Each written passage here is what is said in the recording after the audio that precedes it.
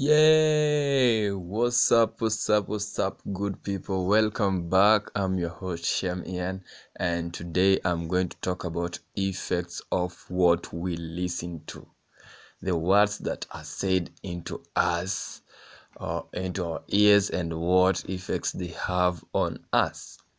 Yeah, I know most of you, or all of you, have heard something like, you are what you listen to or what you hear. I mean, what you hear makes you who you are. For example, if someone calls you stupid every each and every other time, you will tend to start acting stupid.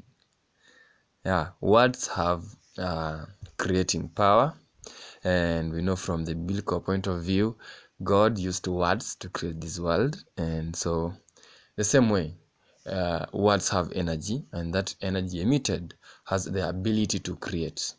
So whatever you listen to affects you in your daily living. I mean, if you are someone who listens to which type of music? Rock. Let me give an example of rock or trap. Most definitely, you'll find yourself trying to act like those people. You are there trying to buy some ice chains. I don't know, do what, dress like Migos and all that. And if you are someone listening to Rosmuhando, you'll be there jumping, praising God, and doing all that. If you're someone listening to country music, you know that vibe. Yeah, you see, those are the effects of these words that are said into you, because these words go into your subconscious and you'll start acting the same way the words explain.